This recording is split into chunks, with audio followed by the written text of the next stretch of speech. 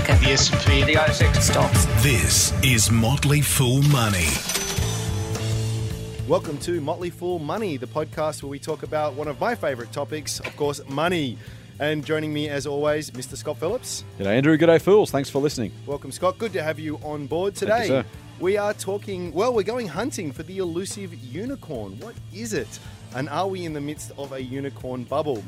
Of course, Scott, we have to talk about Pokemon Go, the craze that is sweeping the world, how Nintendo may have in fact grabbed a big one, and also Android Pay. What is it? Are you using it? Should you use it? And a whole bunch more. Scott, let's start off with a unicorn. What is a unicorn? It's one of those horse things with the horn, Andrew.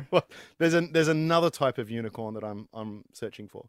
No, just the horse with the horn. Let me help you out here. All right, thank you, mate. So the unicorn is a name that's been given to a particular type of company. Right. And there's a lot A company more... with a horn? No. Right. Forget the horn. Forget the horn, okay. Forget the horn. Okay, so these are companies that generally have a very short life. They're very new, and they're valued at over $1 billion or more. Billion with a B. With a B. Right. So you would have heard of a lot of these. Uber, we've talked about on the podcast before. Spotify, Airbnb, Snapchat, Pinterest, Dropbox.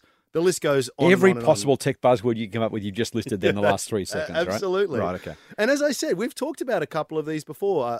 We have. Uber, Airbnb, and these companies are just going gangbusters. If you'd bought shares in the early days, if you'd been able to buy shares in the early days, you would have made an absolute fortune. But here's the thing. Generally speaking, they don't make any money. And I guess to some degree, right, the whole idea of the unicorn is that they don't really exist. They're somewhat mythical. Is that part of the allure as well? They're rare. They're absolutely, they're mythical. And it's very, very familiar too. You and I are both old enough to remember a time when tech stocks were all the rage.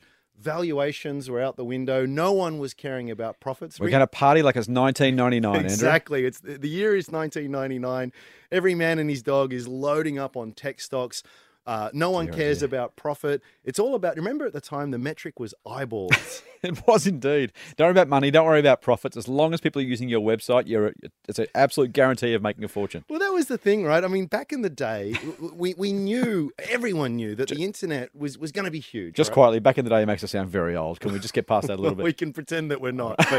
But look, we were there. Right. I had just started out in the industry. Oh, yeah, right. You're 18, right? Is that what you're trying to tell me? I bought a company called Liberty One. Some listeners may remember Liberty that. One. They were a tech darling. I didn't know anything about anything. But sounds expensive. But the share price was going up, Hey. and I thought that was a good thing. Can't possibly lose. So I put a little bit of money in it, and I actually tripled it or something crazy. Well, at least until I didn't. and then it went down, and then I bought more. I averaged down. Long story short, I lost a whole bunch of money. Oh. And in hindsight, it wasn't that odd. I mean, these guys didn't make a profit. In rough percentage terms, how much did you lose? Oh, well, relative to what I had at the time. How much was on that particular investment? Oh, I probably lost $5,000 or something. That's a lot of money for me. Yeah, it's still a lot of money. And did it go completely broke? It went completely broke. Completely broke. To zero. Stay tuned, listeners. We're going to give you great investment advice, I promise. I averaged down the whole way because I was smart, you see. I wasn't panicking. You know, I was cheaper. It's worth buying more. People are panicking. It's even better value. And plus, if I buy a bunch more now, my average price looks lower, so I don't look as dumb, you know. It was a disaster. I shouldn't laugh, Andrew. I've done plenty of my own investment mistakes in the past too, but it's good to sometimes rub our own noses in some of those mistakes. This is why I think this unicorn story is interesting, because it just has so many parallels. You know, again, at the time, we didn't really know what the business models were going to be for these online companies. We knew that they were going to be big. We knew that they were going to disrupt a whole bunch of traditional business. And frankly, as long as there were a lot of people going to your quote unquote website,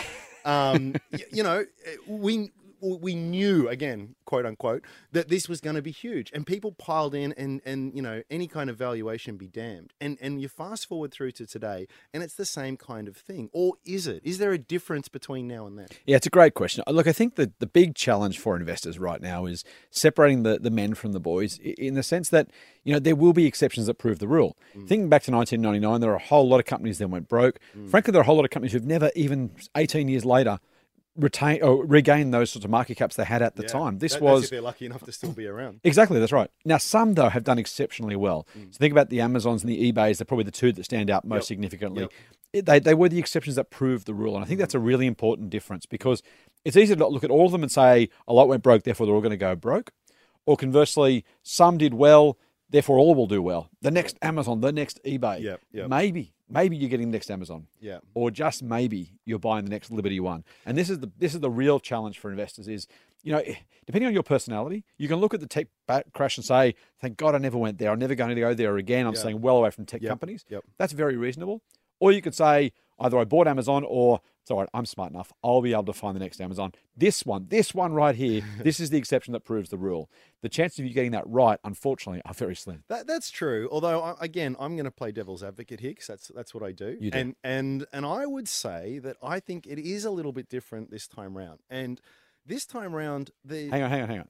So John Templeton, back in the 1800s, said the four most dangerous words in investing are, this time it's different. You've started with, it's okay, this time it's different. Well, I'm playing devil's advocate, as I said. And hear me out. So this time round, we've got a much clearer idea of what the business models are.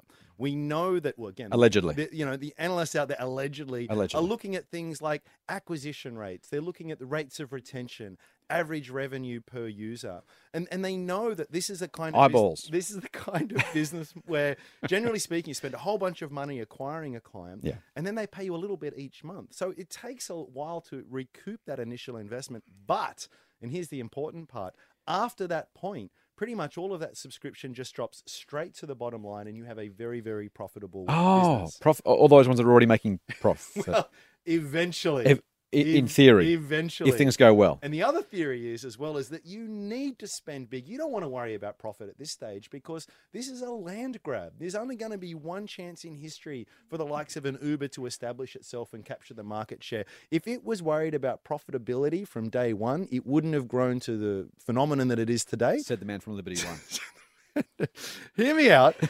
And that's why it's different. We've got similar kind of things on our. Xero is probably the best known one. These guys don't make any money as well, but there's sales, there's actual money being made, at least at the top line, and it's growing and growing and growing and growing. And you can foresee a time when cash flow starts becoming positive, profits start appearing at the bottom line, and then things really start to hockey stick. Maybe. You're a Xero shareholder, right? I am a Xero shareholder. Okay. Let's stop talking your book for a second, because we can all do that. I've got a list of companies I can mention if our listeners will buy them. Go Xero. I think. Look, you make a very good point, and as much as I was being a little bit flippant before, I think there is. Investors writ large have definitely learned the lesson of the past. We're no longer buying just eyeballs or just business models. There's real revenue. And quite frankly, there are some very specific parts of these businesses that make sense. One of the key ones is the often talked about network effect. And that is, the more people who use your service, the more people who are going to use your service because of that. Whether that's Uber or Airbnb. Think about Airbnb. The more rooms that are listed, the more people will go to find rooms. The more people will go to find rooms, the more rooms will be listed. And it becomes a self-fulfilling prophecy. A virtuous cycle. A virtuous cycle, exactly. And so those things are undoubtedly positive, and I think there is real value. The challenge for investors, I think, for me, is twofold. The first is most of these companies, if not all of them, don't make any money. Valuation is tough. And the second part is valuation in itself. It doesn't make money, and it's worth $1 billion. This isn't a $100 million company making you no money, or a $200 million company making. This is $1 billion.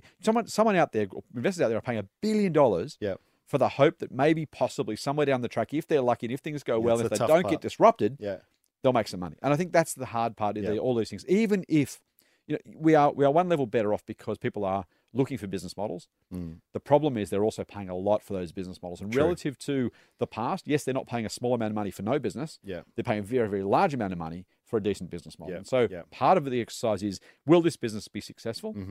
And frankly, think about some of the others that have or could have been successful. Like, to say, Spotify, for example. Very, very little chance of actually making money at any point in time. Apple Music and Google Play Music, the whole lot. Guevara, we talked about. Well, exactly. All these streaming services. That's exactly right.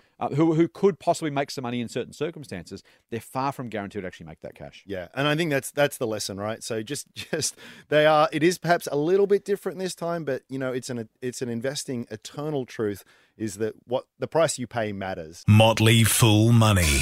Financial advice for real people, not trust fund hippies. Sign up for the newsletter at fool.com.au/Triple M. Now, can we stop talking about mythical beings and talk about something else? Okay. Well, how about Pokemon? The mythical being. Oh, sorry. Well, I'm gonna go there anyway because we have to, because the entire world is talking about this thing called Pokemon Go. Have you got it on your phone? I don't have it on my phone. I'm so surprised that you don't have it on your phone. I can't believe it. Listeners, stay tuned. The next thing, I'm not sure what other mythical characters Andrew will come up with, but stick with us. We'll go through Pokemon and then we'll see what comes next. So Pokemon Go, Scott, it's sweeping the world by storm. This is an app you put on your phone and you go around trying to catch Pokemon. Now, this is owned by. Hang on. So, what's a Pokemon? I don't know. Can we start there? I don't know. It's a little mythical creature that I don't know. And we're throwing our phones at them to catch them, or are you catching them with nets? You press a button on your phone and you capture it.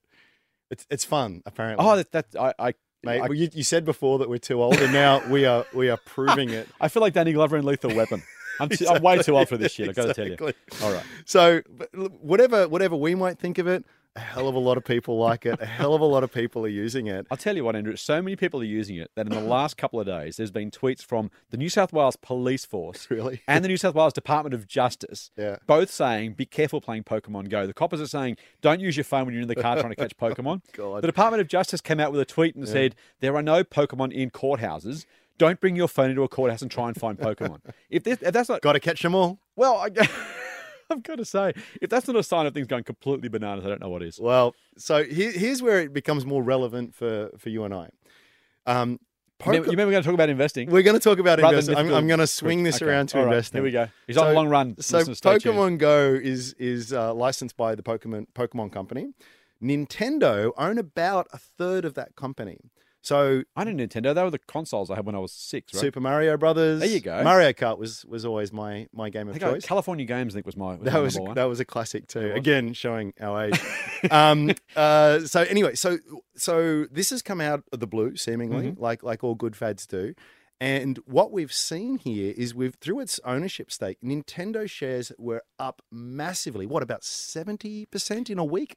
Yep, they jumped 25% in a day and have finished, as we record this, they were 70% up on the same price they were a week ago. 70%. What's that in dollar terms? It's close to about $18 billion. Holy moly. So... And $9 million of that in a single day, by the way. Wow.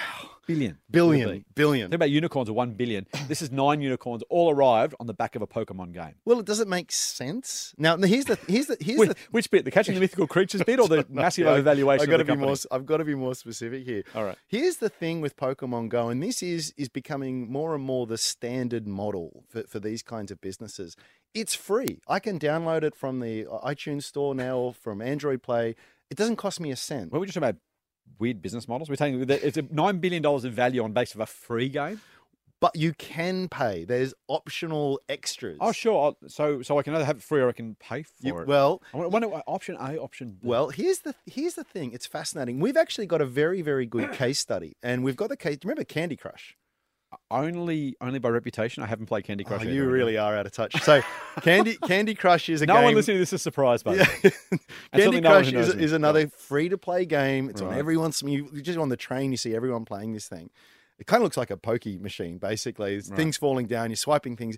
Anyway, we know from what they've told us, what they've told the market, 96% of people don't pay for that.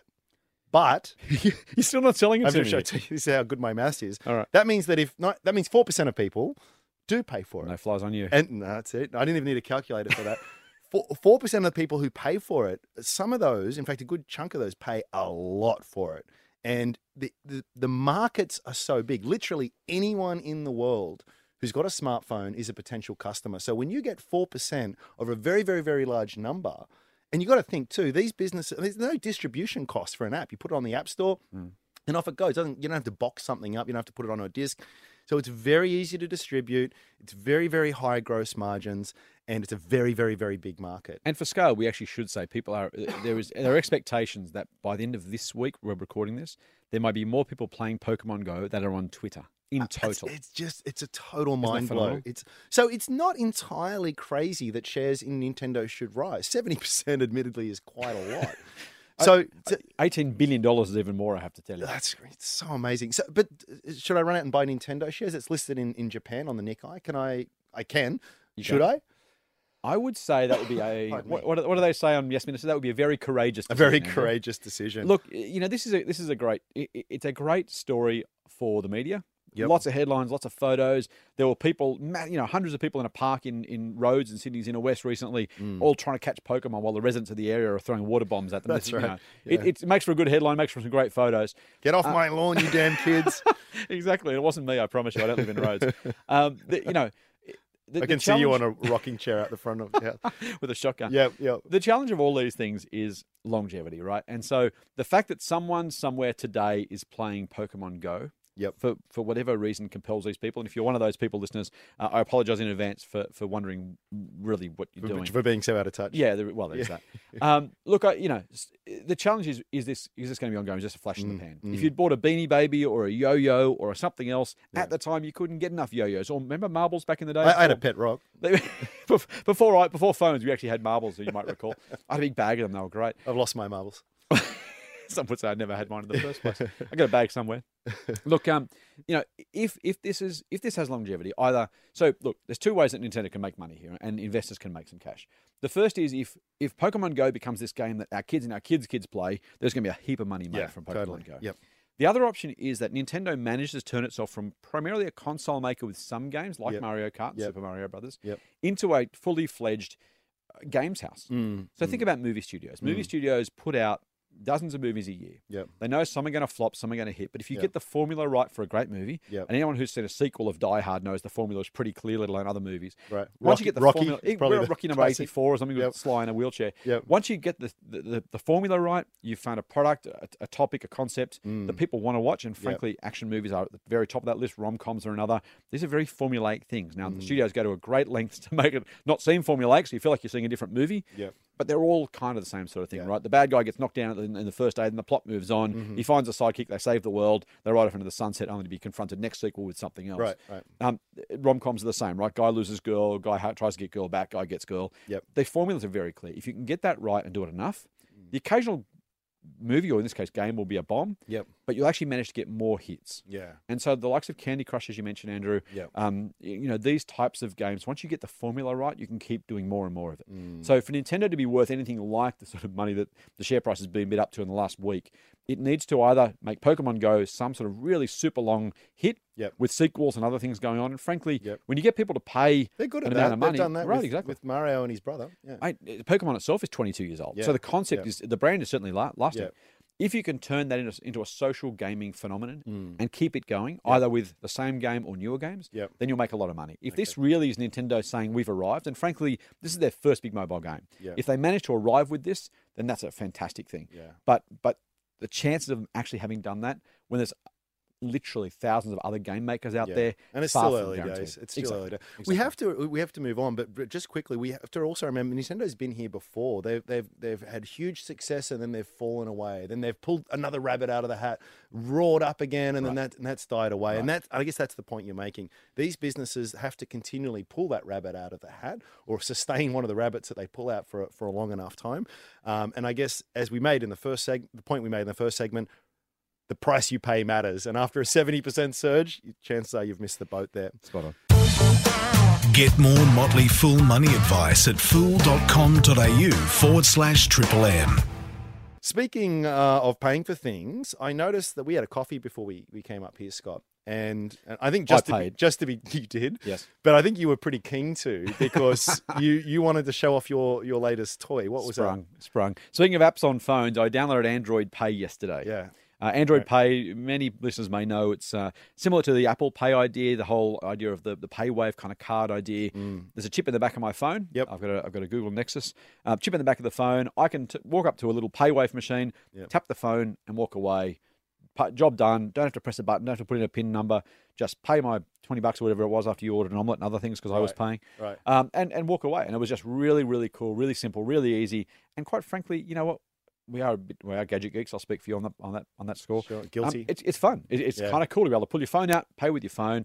I could have used a card. It Feels makes as no though it's difference. free too, doesn't it? Well, 'Cause I haven't actually And it's taken kind any of cool. money out of my You wallet. feel like you're achieving something sad as my life. Which is probably the danger of it, really. Exactly. So what? I'm loading up some cash onto Google, am I? Or how does this work? Well, here's the beauty of it. Like Android, like Apple Pay, I should say, and others, you simply load up your credit card to their app. Yep. And when you pay with Android Pay, you're just paying on your credit card as easily if you've taken the credit card out of your pocket and tapped it itself. So what's in it for Google? Nothing other than They don't clip the ticket on. They don't. Funnily enough, Apple What? does. Google doesn't, and that's why Apple's had much tougher time getting people to sign up for Apple Pay because the banks don't want to share their cut with anyone else. Right. Android basically say, hey, we just want you to use our ecosystem. We want to make our phones more attractive to users, more attractive to businesses. We want to grease the wheels of commerce. That's what, because we want you to use the phone, use the ecosystem, jump into Android. I see. That's the goal. That's the goal, and quite frankly, it works. Yeah. Well, they do a lot of that kind of stuff, don't they? Google. They just give like Google Maps, for example. I mean, how wonderful is that? It doesn't cost a cent. Gmail, yeah, exactly. Yeah, Google Car, you name it. You know, but it's got benefits for them, right? Well, I'm going to keep an eye out for that one. I'll have to do it so I can buy you breakfast next week. If you have an Android phone at home, just go to Android Pay, hit enable. It will change. Well, it won't change your life. It's just good fun. But can I do it with every bank though? Not yet. Okay. A large number of banks. I'm with the ANZ and the credit union. Both of those are okay. I know you're with Combank and they haven't got that yet. Yeah. Westpac's on there, I think. So it'll happen as sure as night follows So day. the interesting thing about it is that this isn't this. We've talked a lot about disruption on this podcast. Right. Is this a disruption for the banks? Is the traditional banking model in jeopardy? Not yet, but this is the thin end of the wedge. You Right. think about Apple Pay, Android Pay, PayPal itself. Yeah. These are systems that are either going to bypass the banks or take a cut of the bank's profits. You forgot to mention find other Bitcoin, ways. by the way. Oh, not Bitcoin again. Speaking of, We've got to talk about that one week. oh, I hope not. Listen, No, I'm kidding. yeah, okay. Back in your cave, back in my cave. Banks have traditionally been the only people you could use as an intermediary. Yep. If I wanted to pay you, I could pay you cash Yep. or deposit money in your account. I could use the credit card or I could not. There are ways of doing these things, but it's harder to do that using just the bank's own systems. So it was the only way you could do it. Yep. Now you've got so many other options. Quite frankly, the bank's role as a intermediary of payments is going away very, very quickly. You can use PayPal and never use a bank again. Yeah, right. There's Bitcoin, as you mentioned. Hopefully, we're going to talk about that. We're going to talk about that. There's Android Pay, there's Apple Pay, and there'll be dozens and dozens more. Yeah. There's people like Square, one of the payment providers in the US. That's You can right. now put a Yep. chip in your phone Yep. and use that to take credit card payments. Like That's the cool. whole thing is changing dramatically. That's cool. The banks used to have a stranglehold on that, like CabCharge did with taxis. It is very quickly breaking down technology to make it much harder for them to keep that stranglehold on payments. Yeah, we'll stay on that. That's going to be a really interesting story that unfolds. Listen, Scott, we better call it a day. It's been a good run, but look, always thanks for your insights. Thank you, Andrew. I look forward to seeing you on the street trying to catch a Pokemon. I'm sure it'll happen any day now. That'll be because I've had a few more drinks, not because I'm trying to catch a Pokemon just quietly. Fools, thanks so much for listening. We always have a blast in talking to you, and we'll talk to you next week. Full on. Full on. The Motley Fool and people appearing in this program may have positions in the companies mentioned. General advice only. Please speak to your financial professional to understand how it may pertain to your situation. Subscribe to the free newsletter at fool.com.au/MMM. The Motley Fool operates under Financial Services Licence 400691.